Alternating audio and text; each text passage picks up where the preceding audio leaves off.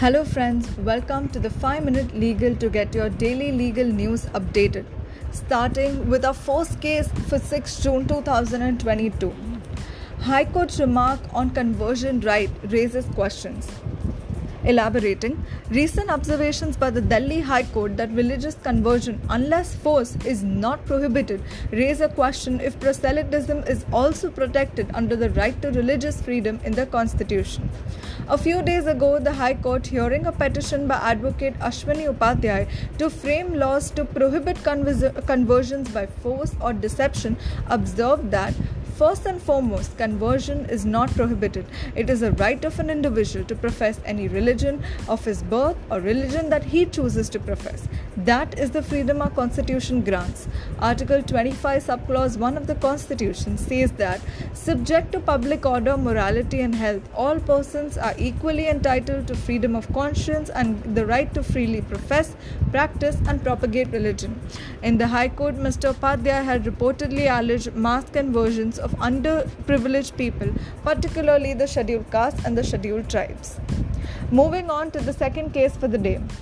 Plea in Supreme Court challenges notification of Muslims, Christians, Sikhs, Buddhists, Parsis and Jains as minorities at national level, seeks district-wise identification. Elaborating, a petition has been filed in the Supreme Court seeking directions to identify minorities at district level for the purposes of granting benefits under Article 29 and Article 30 of the Constitution. The petition seeks to declare the 1993 notification of the central government declaring Muslims, Christians, Sikhs, Buddhists, Parsi and Jain as minority at national level is arbitrary, irrational and contrary to Articles 14, 15, 21, 29 and 30 of the Constitution.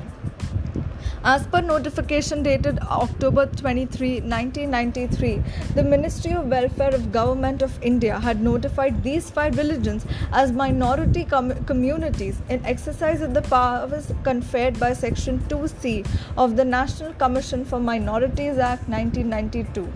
The PIL filed by Devkinandan Thakur also challenges the constitutional validity of Section 2C of the National Commission for Minorities Act 1992, which gives centre power to notify minorities.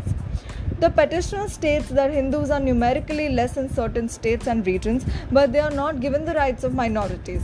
It is stated that Hindus are 1% in Ladakh, 2.75% in Mizoram, 2.77% in Lakshadweep, 4% in Kashmir, 8.74% in Nagaland, 11.52% in Meghalaya, 29% in Arunachal Pradesh, 38.49% in Punjab, 41.29% in Manipur, but the centre has not declared them a minority.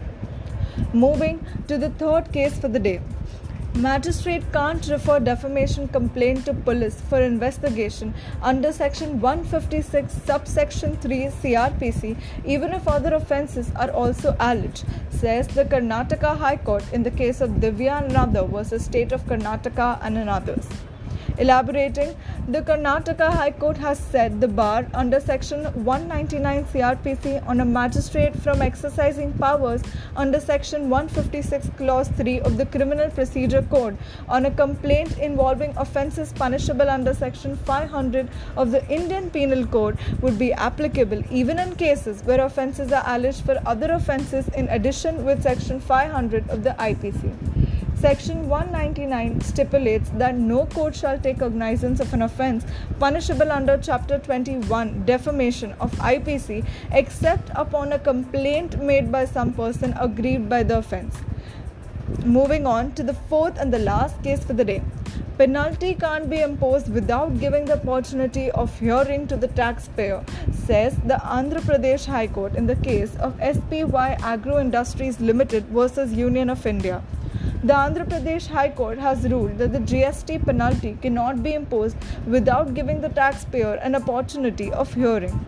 The division bench of Justice C. Praveen Kumar and Justice V. Sujata has observed that any rectification under Section 161 of the CGST Act which adversely affects any person is possible only after following the principles of natural justice.